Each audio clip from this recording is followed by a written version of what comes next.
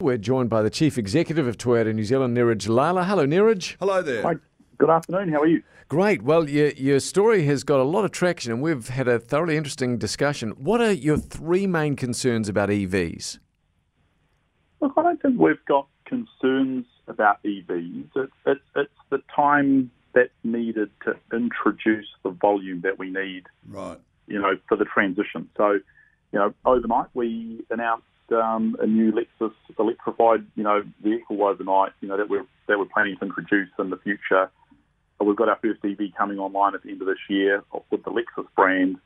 We've also got our first EV arriving next year, under the Toyota brand. But it's the volume that's required for us to really make a difference, because new technology takes a long time to be accepted, and takes a little bit of time for customers to be comfortable with it as well. And of course we learnt that over more than 2 decades of selling hybrids, that it's not something that's immediately accessible from an affordability, and it's not immediately comfortable with consumers. So it does take a little bit of time. Yeah. No question about that. What is the main thing that will, apart from customer resistance, is there also an issue in speed of delivery? And as much as I'm working on the presumption that an EV needs a different production line to a petrol or diesel powered vehicle, are there going to be basically take a while to get geared up to supply enough EVs, even if everybody wanted them? Yeah, correct. It's global supply constraints is our single biggest challenge. We have, similar to Australia at the moment, we have unprecedented demand for hybrid product, and one of the biggest challenges is battery production constraints, and that's with nickel metal hydride and lithium ion. So at the moment, people's assumptions are that most hybrids have lithium ions in them. Actually, that's not the case, because nickel metal hydride still features in a Prius. We've just changed to lithium ion for Yaris. But interesting, the previous caller, when you talked about the stability and the volatility of lithium ion, initially one of the reasons why lithium ion hasn't been introduced into New Zealand much sooner in some of our mainstream products is the stability of those batteries for long shipping transit. So right. There's also an issue with New Zealand roading conditions. So our cars are introduced in New Zealand based on a severity rating, and that's the condition of our roads.